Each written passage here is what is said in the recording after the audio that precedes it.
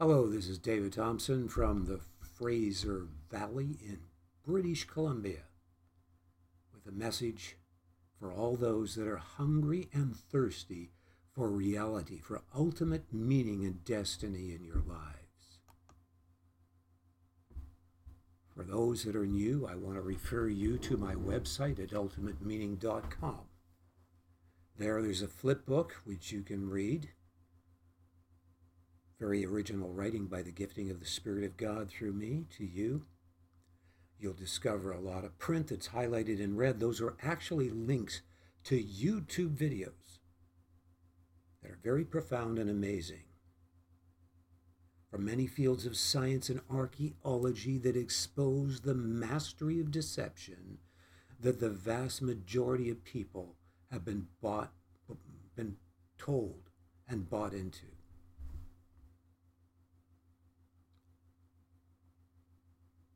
This is, of course, covering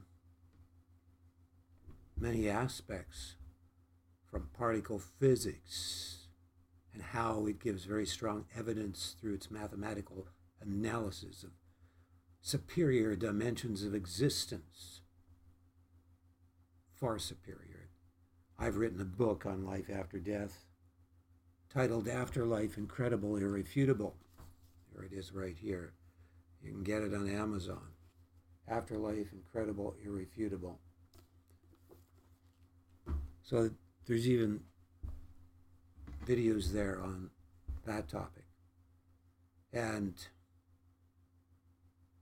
it all confirms the reality of what I am sharing here, which is about an ultimate manifestation and perfection of love that is the very source of love, which is the very source of all that exists and the reason for which all things exist and for which you were created. I am talking about a love that is very pure.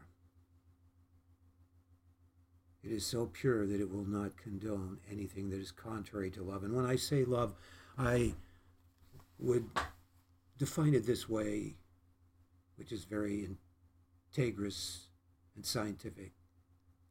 First of all, there is the love that is the feeling love, phileo in the Greek.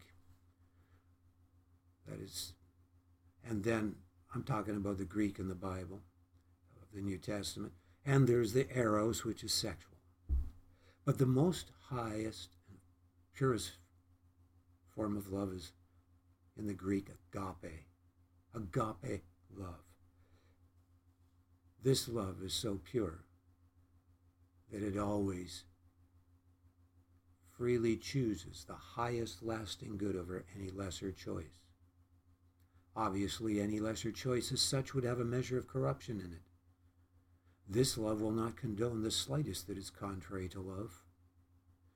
It is the opposite of corruption. It is the destroyer of corruption.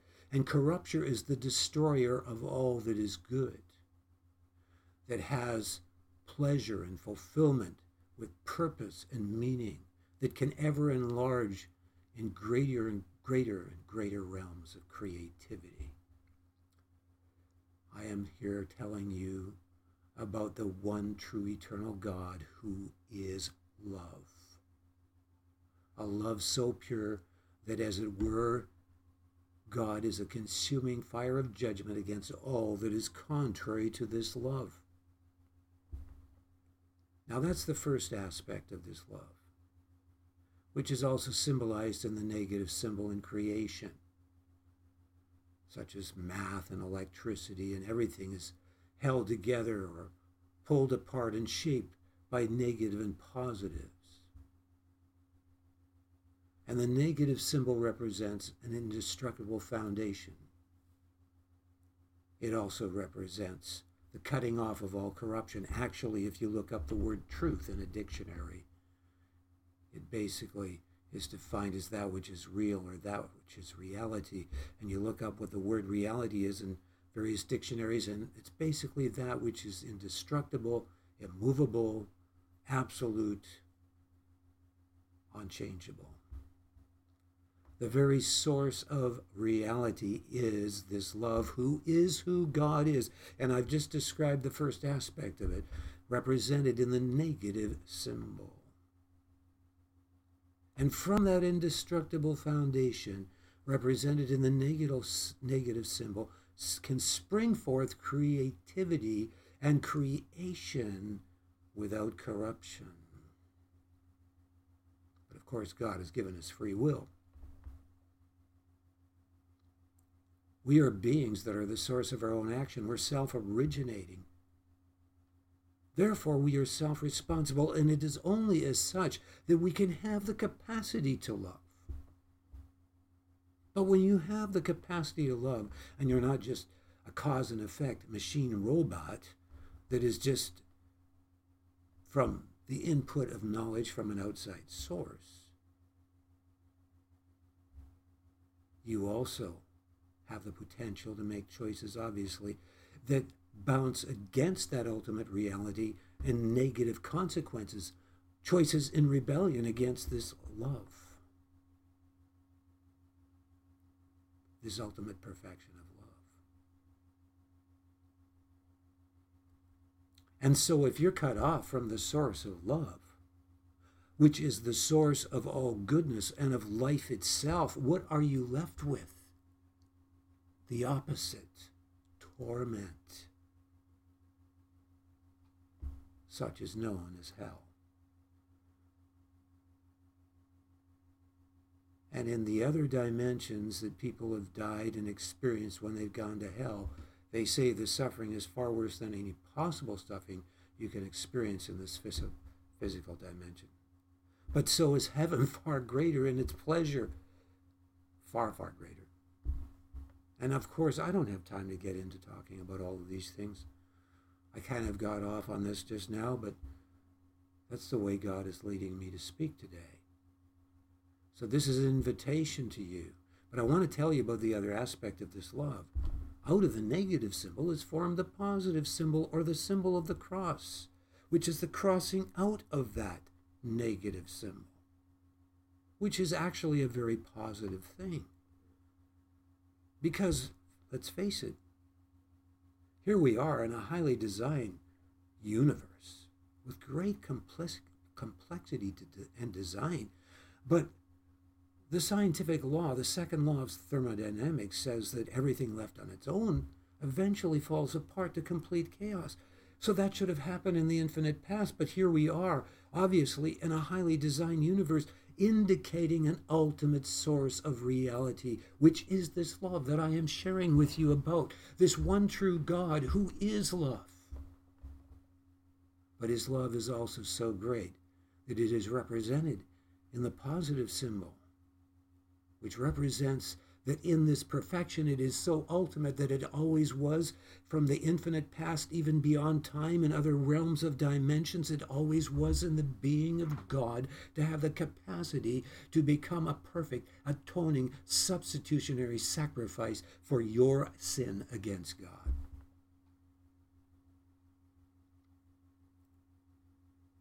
So that you could choose to repent and ask God to forgive you of all your sins and be reconciled back into oneness with God. This happened in the center of history through Jesus Christ, who plainly said that he is this ultimate reality, because the word Yahweh, some people use the word Jehovah, it's not as accurate a word in the Hebrew, basically means the ultimate reality, the I am that is separate above and beyond creation.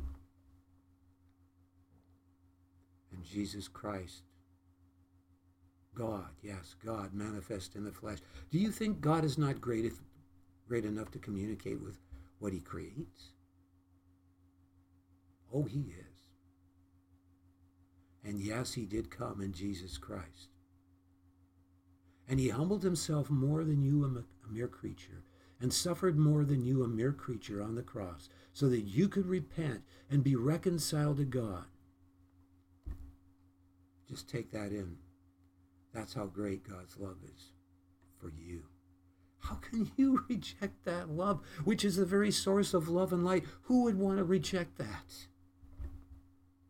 But what causes people to want to reject that is that when you have your own free will, yes, there's the potential when you're created with a capacity to love to make choices that are contrary to the love of God, that can cause you to take on a hell-contagious state of being that is worse than if you existed even, or worse than non-existence. Because you take on a state of being that is destructive and contrary to pleasure, to ultimate fulfillment and life, which is in union with God, who is love. Everything in creation is created with male and female counterparts, which is a picture, a foreshadowing, an evidence of the ultimate purpose of all things, which is this union to have with God. Yes, the experience of loving one another is an experience that causes us and should cause us to be all the more aware of how great God's love is for us, that he would create us to enjoy what he has created as a gift to us, such as a wife or a husband. Yes, when you're created with free will, there's the potential for hell and for suffering, and that's why there's suffering. God is not the source of suffering. He is not the source of evil. He is the source of all that is good. And okay, some people, they're worried about whether you use he or she. Listen, God is beyond he and she. He has the male aspect in God the Father. He has the female aspect in God the Holy Spirit, if you want to look at it that way. But I'm here to tell you the good news. That you can receive the very source of all goodness, of all beauty, of all life, of all pleasure, which is this ultimate perfection of love so great. Do you know that back in the Old Testament, there is the historical account in Genesis 18 of Abraham before the tent door in the heat of the day, and he sees 3 men standing before him. Obviously, they looked a lot more majestic than normal people. He bows before them and says, "Can I make a meal for you?" And he goes and has his servants make a beautiful meal for these 3 angels.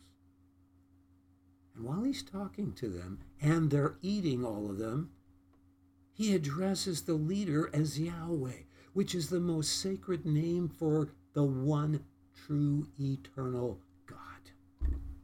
Yes, God is able to create, to communicate with his creation. And I could share with you many other verses in the Old Testament.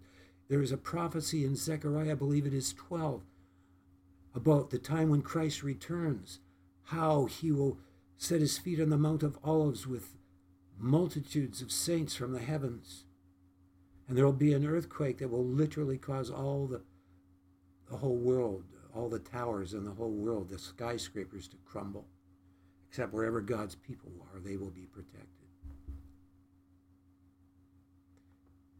And the Mount of Olives splits in half, and of course they found the earthquake fault there. But in Zechariah 12 it says that Israel at that time will look on their Messiah, Jesus Christ. And it says right there in Zechariah, they will look on me. And it's referring to Yahweh when it says me there. They will look on me whom they have pierced.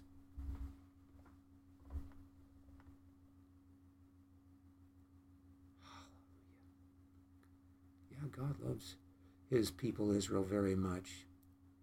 And the prophecy there tells what will happen, how 2/3 of them will be taken captive and tortured, but 1/3 will be put through the fire and they will be refined. This will happen yet in the future. And I'm sharing with you the good news of this love of God that you can receive from those that are genuine, not counterfeit, genuine Christians that I've written about in my book, like Dean Braxton, he was dead for almost 2 hours, and others, Dale Black and so on. when they stood before Jesus Christ in heaven while they were dead, the love was so great that there's no way you can, in this physical dimension, describe the greatness and the intensity of God's love in Jesus Christ as he stood through Jesus Christ.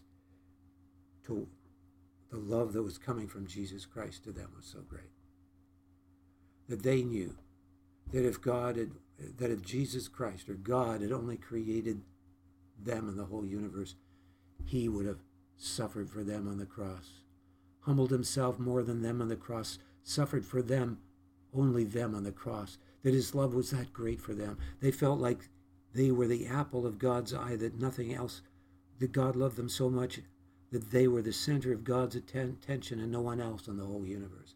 Yet they knew that God loved others with the same intensity.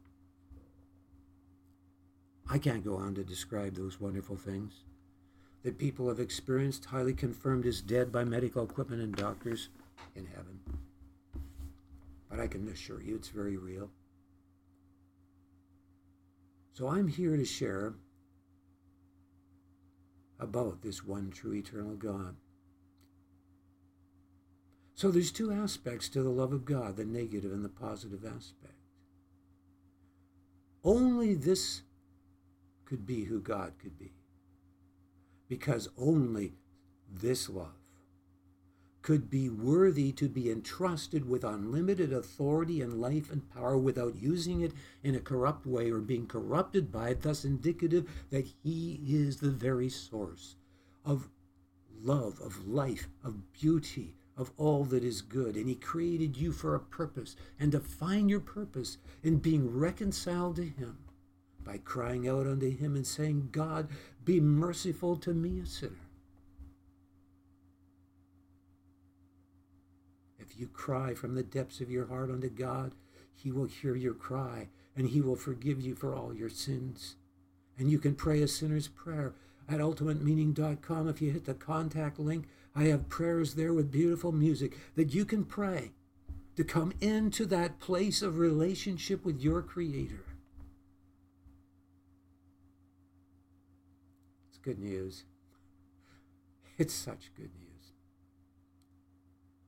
Now, I want to share with you that are those that have received the one true God in Jesus Christ. Only there is no love greater than this love that I've described, or that could exist that is greater than this love that I've described. Only this could be who the one true eternal God is. And I will mention this also. The other reason God could only be God, or could only be Almighty. He could only be Almighty if he's in three personages. Why? Because he must rule in the three ultimate aspects of existence, which are beyond creation, beyond time and space, in creation, and in omnipresence, filling all aspects and dimensions of creation, and beyond creation with God the Father. So God the Father rules beyond creation, seeing the end from the beginning. God the Son rules in the creation realm, experiencing its limitations and communicating on a limited creature level to experience fellowship with what he has created. And God the Holy Spirit is an omnipresence attached to all things in God the Father and in God the Son. And I mean, I don't need to go on and describe that. And if God could not be in personage in the creation realm, he could not rule in it or over it. And if he could not be beyond that, he could also not rule in that realm beyond the creation or in omnipresence. So yes, he's in personage in those three aspects. But it's only one God. I want to share with you now that have received Jesus Christ into your life as your Lord and Savior, to the churches in the United States especially, which is the epicenter of so many things that are happening in the world and will be the influence of whatever happens in the United States, is what will impact the whole world. And also here in Canada where I live. This is a message by the Spirit of God to the churches in this hour. And so what I do is I seek by the casting of lot before God to discover 2 chapters. Each day I meditate on them for only half an hour, and then many times I immediately preach after, or sometimes it's after a meal or whatever. But I always give that message when I have the time. This time it's only once this week. There's been many other things I've been doing. So I want to give the message of what God is saying by His Spirit to the churches in this hour.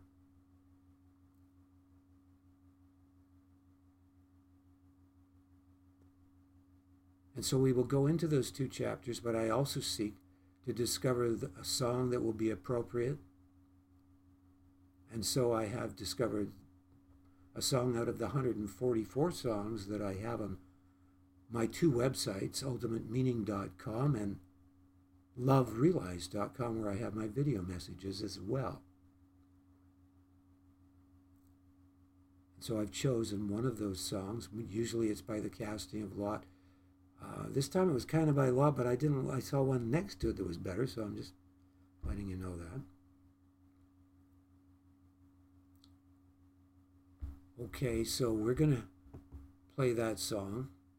I will say that I'm very particular about songs, so the ones on my website can be used on your overhead projector. If you can connect and watch YouTube through your overhead projector, then you can play those songs in your church service, because I will say that most of the modern songs nowadays have very shallow meaning in the words, and even the tunes seem to be somewhat monotonous. Yeah, there's some good modern songs, don't get me wrong, but there's so many that are not, and that don't have the meaning and the depth and the creativity. It is a thing that is lacking in the body of Christ.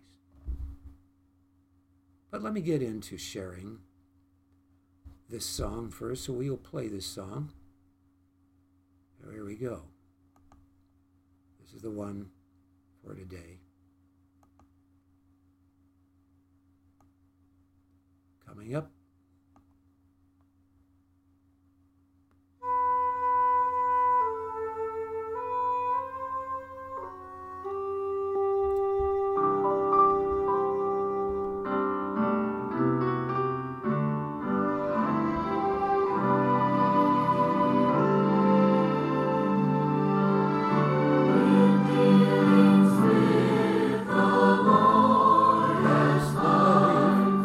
We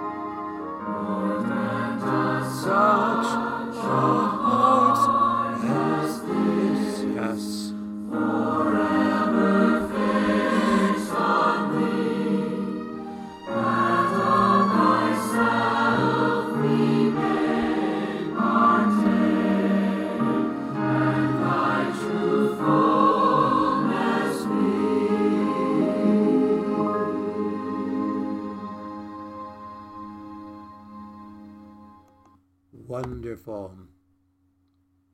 Oh, how true this is. The Lord is nigh unto those that have a broken and a contrite heart. How little it is that we see in so many churches, even that are charismatic and Pentecostal these days, of brokenness and contrition and humility before God. Did not Christ say, "Blessed are the poor in spirit, for theirs is the kingdom of God"? Poor in spirit is a place of recognizing our dependence on God, as it says in John 15, "For without me ye can do nothing. Abide in me, and I in you, as the branch cannot bear fruit of itself except it abide in the vine." And what is the secret of abiding in the vine? It is abiding in the genuine fear of God, even in the triunity of the one true God. It describes Jesus Christ the Messiah. I believe it is in Isaiah 33, could be 35, but I'm pretty sure it's 33. And it says there that the fear of the Lord is his treasure, because it is this secret of abiding in God. So what is the genuine fear of God? Well, it's not just some intellectual assent of who God is.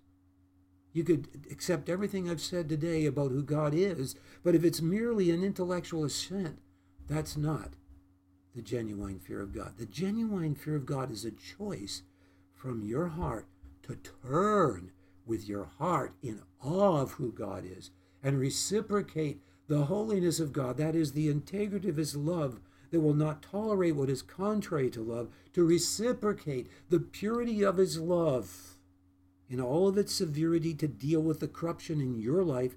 And you may be going through great suffering and wondering why God's allowing these things. But if you know him, you know he's the potter, and you're to trust him even though he's putting you through trials.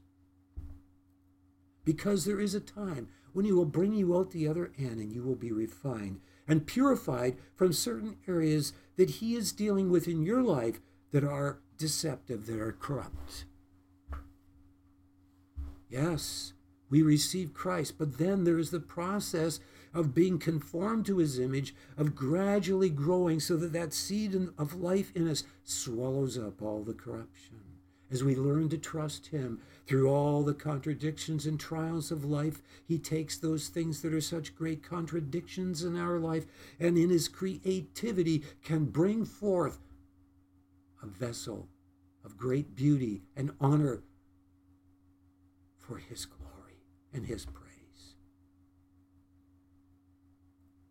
And he's calling us as his people in this hour to enter into that kind of abiding relationship where we first reciprocate his holiness and acknowledge that without him, we're less than nothing. We deserve a place not of just non-existence, but of hell, apart from his mercy. You cannot know the mercy of God until you've accepted his holiness and acknowledged your need out of reciprocating his holiness, that you need his mercy, that you need his forgiveness. It says in the Word of God, as you have received Christ Jesus the Lord, so walk in him. And that is the secret, even in the triunity of God. Now, of course, the angels fear God, and they haven't sinned, the ones that haven't fallen I'm talking about. Christ fears God, and he has not sinned. So the fear of God is not an awareness that you're a sinner.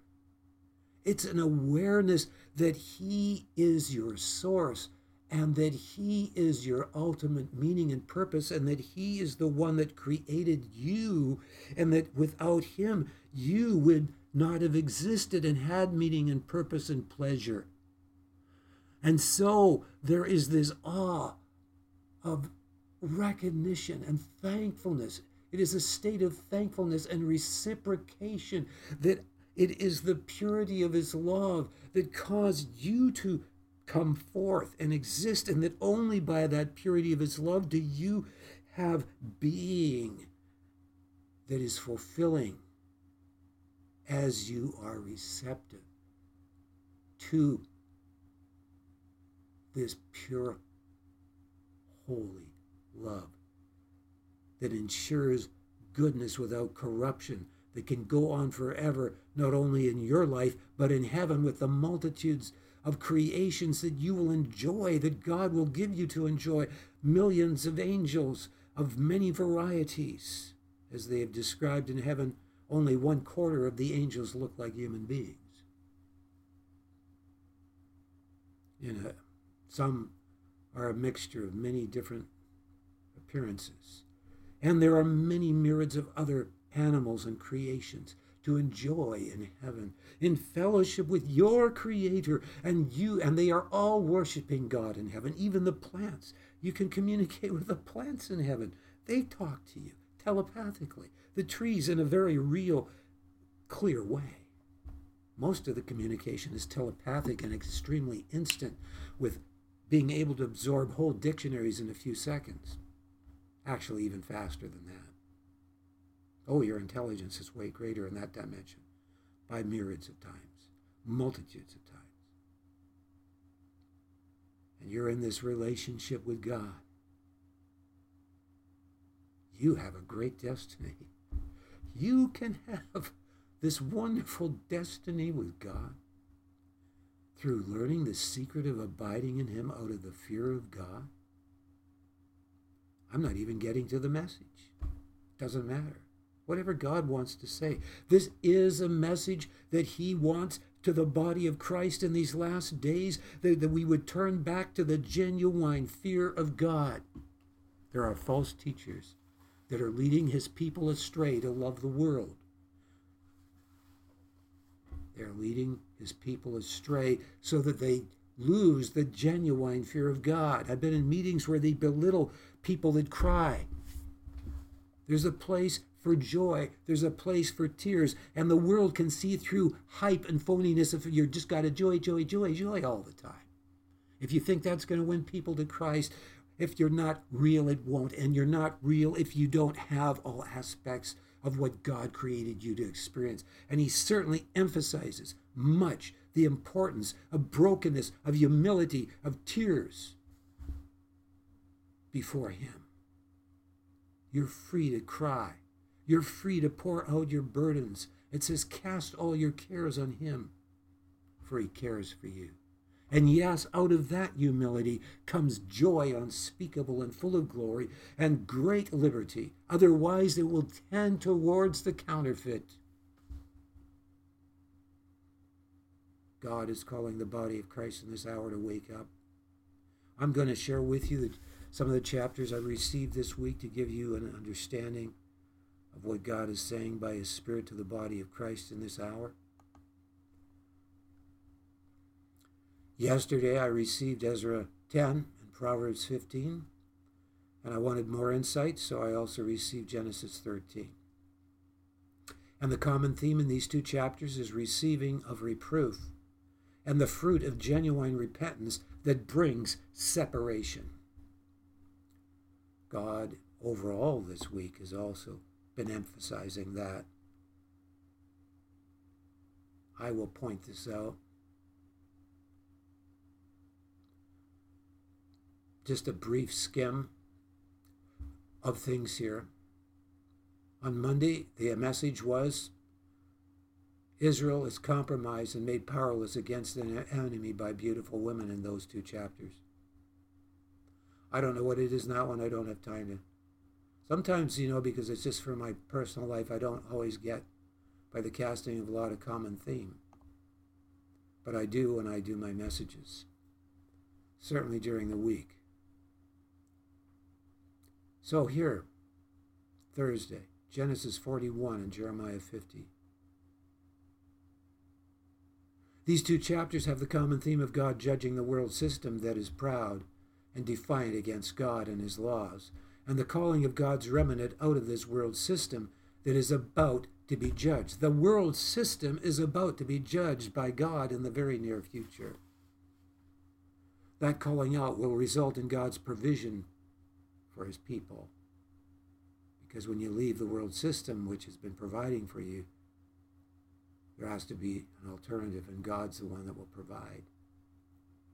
In both chapters, there is a humbling of the world system and the exaltation of the remnant for God's purpose to be revealed by the persecution of this system to bring God's people to conversion and humility and the fear of God. Now, that's not totally written out clear.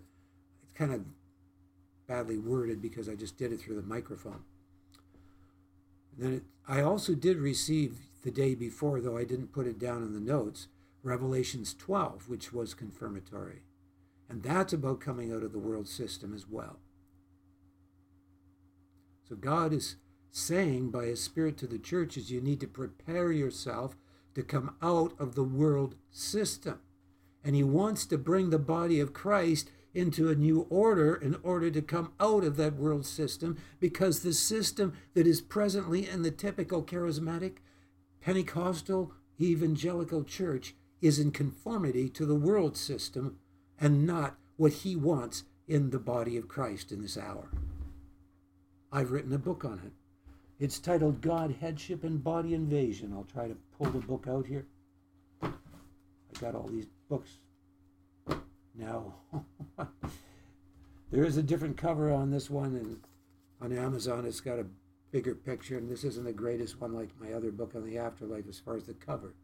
But it's titled God, Headship, and Body Invasion, and it's on everything that you can do in your local assembly to not limit the fullness of the headship of Christ from inhabiting your local assembly in these last days. We're living in a very urgent time. Anyone that's watching the real news that isn't lying to you and backs their stuff up with the sources instead of saying, oh, trust the science, and then when you look, they will never show you the science because they don't have any. But those that are trustworthy news sources,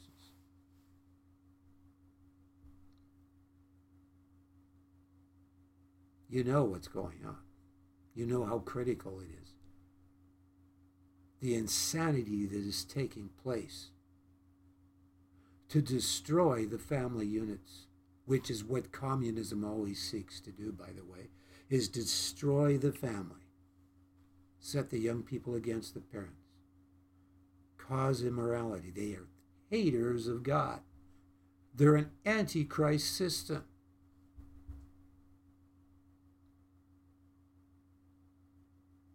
God is calling His people into a new order. I've mentioned it in the book, God, Headship, and Body Invasion. Get it on Amazon. This new order, for example, when you start your church service, why do you always start with singing and with someone up at the front on the stage? Why don't you, instead of having so few people come to your prayer meeting, make your church service a prayer meeting?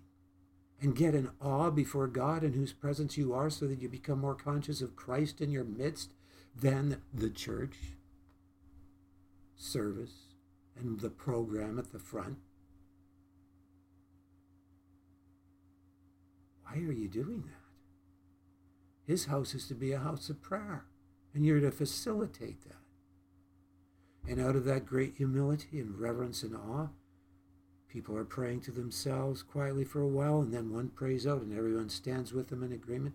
Another prays out as they sense the Lord moving them to pray out of a pure heart. And then out of that, there can be singing that starts. Maybe one sings out a song here and another there, and then maybe they do have people at the front or whatever, beginning to sing worship songs under the leading of the Spirit with people, not because they're talented up there, but because they're sensitive in worship to the Spirit. That's the top priority.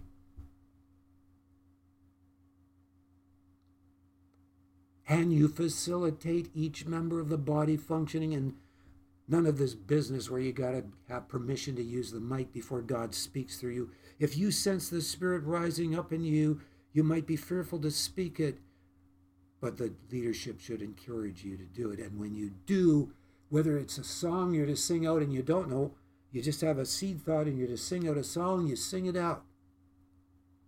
Or it's a word of encouragement or exhortation or a word of knowledge, or a prophetic word. Whatever gift of the Spirit moves through you, a word of wisdom. It should be facilitated that each member of the body that is so used to being passive does this. Totally lacking. That's allowing the fullness of the headship of Christ, the things I'm sharing with you here, to happen in the church. So many churches, they have a short hour and a half church service Sunday morning and then another one in the evening, and everyone has to run thither and thither for 2 services and wear themselves out. Why don't you just have a nice long service that starts at 2 in the afternoon and goes for 4 hours, where you can really break through as a congregation? These are some of the things I suggest. God wants his house to be filled with his glory in these last days. And he wants us to know great contrition and humility and reverence and worship that comes out of the fear of God, as is going to happen in the last days, as described in Revelations 14, where the first angel that comes on the scene, which is mentioning the chronological order of things, and it says, I saw an angel come down, and he cried out mightily with a loud voice. I'm not saying the exact way it says it, saying, fear God and give glory to him, for the hour of his judgment has come, and worship him that made heaven and earth. And it goes on. Out of the genuine fear of God comes worship that is pure, and in that there is great power. What's the next angel? It's crying out after that angel, Babylon, Babylon has fallen, that great city. It's describing the coming. It's describing Babylon. And then what happens after the destruction of Babylon? The Antichrist system. And then the Antichrist system is destroyed, as it just shows it in the last part of Revelations 14. And there's 2 harvests in the last half of Revelation 14. The first is the harvest of multitudes of souls, and the last is a harvest of judgment, where the blood comes up to the horse's bridle. And we're living in the time when God's wanting us to come into this new order, so that when people are converted, as they are now becoming very ripe, as they're disillusioned, when they see the insanity and the corruption in high places and in governments around the world seeking to oppress people and control them and destroy their lives.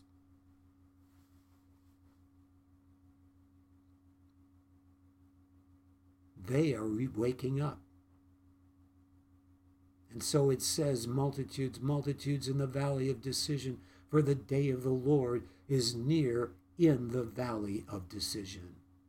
And it is. God is calling you, as your local assembly, to cast off the shell of denominationalism. Oh, I'm amazed at how many shells there are.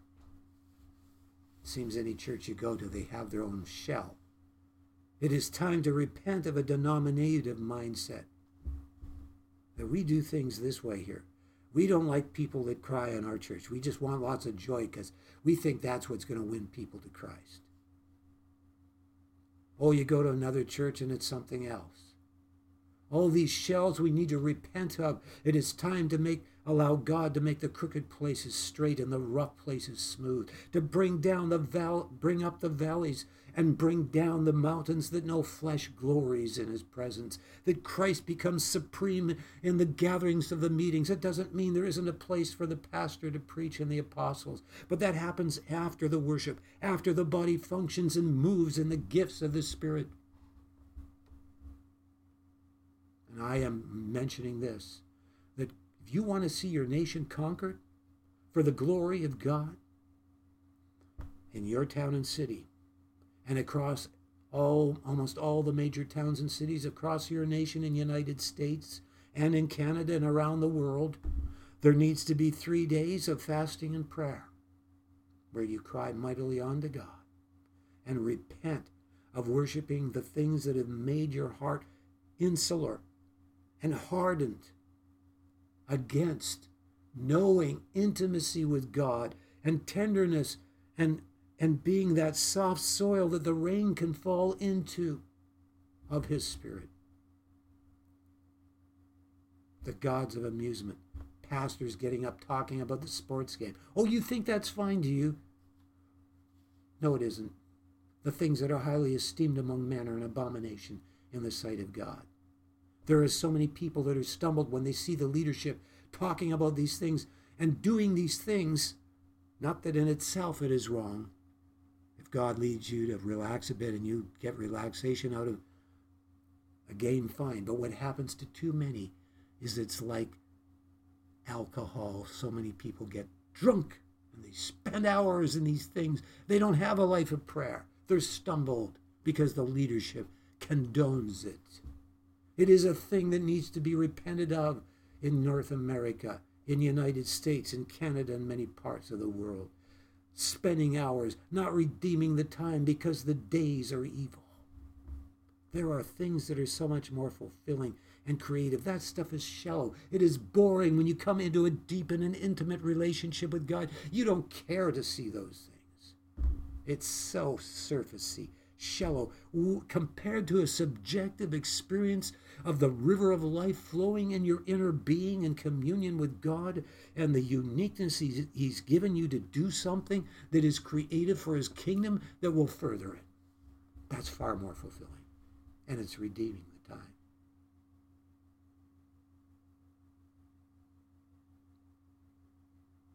So God is calling the churches across the United States and Canada to organize and to get together and to fast and pray. And if you can do a Hester fast, sometimes I've done a few of them in my life.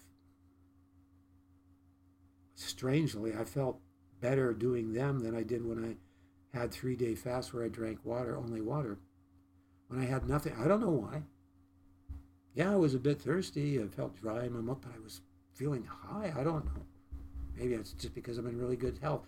I'm now really up there in years, 73 actually, still.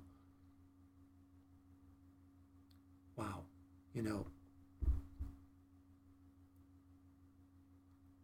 but we need to seek God and set aside some time across the nation of the United States and Canada to do this around the world.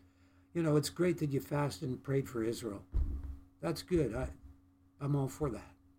But it's far more important and urgent when you see all that's happening in your nation to have these 3 days of fasting and prayer and change your ways and truly repent so that you never go back to being the church the way you were, but you come into this new order that will not limit the fullness of the headship of Christ from inhabiting your local assembly, from Christ being able to fully dwell within the living stones as an habitation of God through his Spirit. That is what God is wanting. This is what will conquer your nation and overthrow the corruption. God will come on the scene and he will bring deliverance and he will minimize the judgment that is coming upon the earth. And multitudes will come into the kingdom of God. No, I haven't got into preaching a lot, and I don't think God wanted me to this time. He wanted me to just speak generally about what God is saying. And yes, on Friday, yesterday was what would be the 2 chapters I would make the theme for today. And the common theme in these 2 chapters is receiving the reproof and the fruit of genuine repentance that brings separation. And this is about how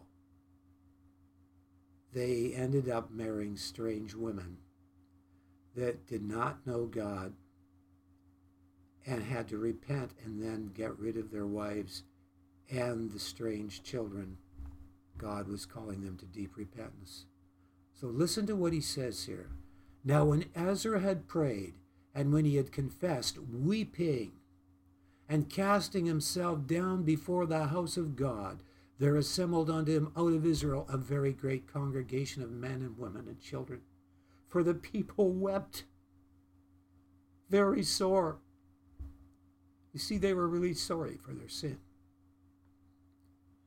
And Shechaniah, the son of Jehiel, one of the sons of Elam, answered and said unto Ezra, We have trespassed against our God, and we have taken strange wives of the people of the land, Yet now there is hope in Israel concerning this thing. Now therefore let us make a covenant with our God to put away all the wives, and such as are born of them, according to the counsel of my Lord, and of those that tremble at the commandment of our God. How many of us tremble at the commandments and the word of God in this hour? I don't even know how to do that. I pray I can get to a place where I have such a fear of God that I tremble at the awesomeness of his holy word. And let it be done according to the law. Arise, for this matter belongeth unto thee. We also will be with thee. Be of good courage. So we need to be strong, to be of good courage, and to do it. Then arose Ezra and made the chief priests and the Levites and all Israel to swear that they should do according to this word. And so they did. And I haven't time to read much more.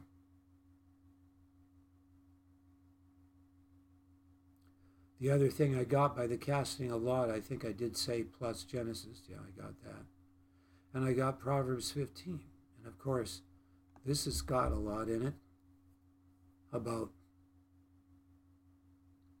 repentance, receiving reproof.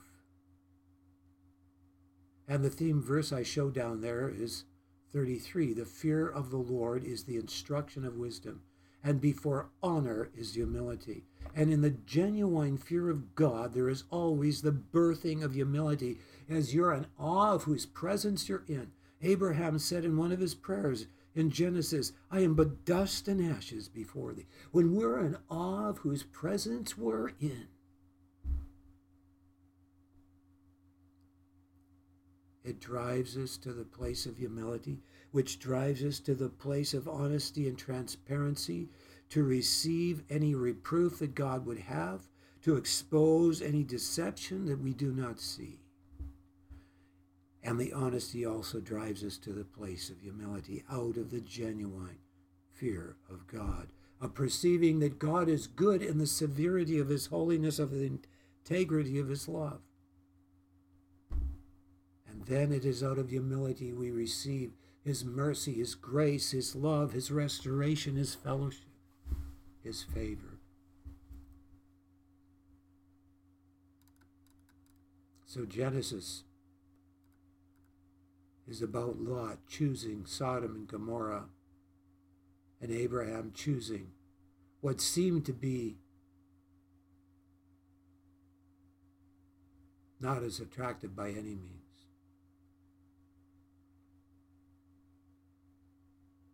A separation had to come between Lot and Abraham, because Abraham's heart was for God, but Lot's heart was more in the things of this world. And God is calling his church into a separation in this time to be caught up more for the things of his kingdom and not the things of this world. That can draw us into the deception that Lot fell into, where he was almost destroyed with the rest of those, except for the mercy of God. But his wife looked back and became a pillar of salt. And it is interesting that one person, when he was in the process of transitioning from this world into heaven, at one point he looked back at this darkness that was trying to grasp at him. And he thought immediately about Lot's wife and looking back, and he realized that if he kept looking at that darkness, it would have drawn him in and he would have never made it in. We are called to look in this hour on the kingdom of God and the glory of God, and not to get our fixation on all the terrible things that are happening in the world so that it eclipses our relationship with him. He is calling us into a first love relationship with him. Are we willing to go all the way and pay the price? It is worth it all. I do not want to share more because I think I've been preaching for a pretty long time. And so that is all I will share today on. God is calling us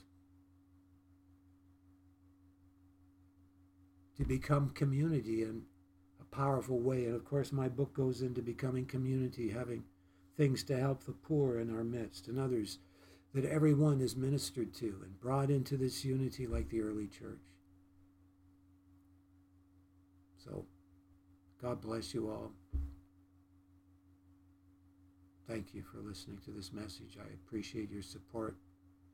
You can support me financially on Love Realized, but I'm not a nonprofit. I do want money right now to get something maybe going, unless God decides to break through in a church or something. I want to start holding meetings. If God leads that way, He will confirm it. God is able to provide, and I am now in a stable situation financially after a long time of having some great concern, but I still want to be in a place where I can use resources to begin to establish God's house of prayer and holiness. So thank you for listening to this message. God bless you all.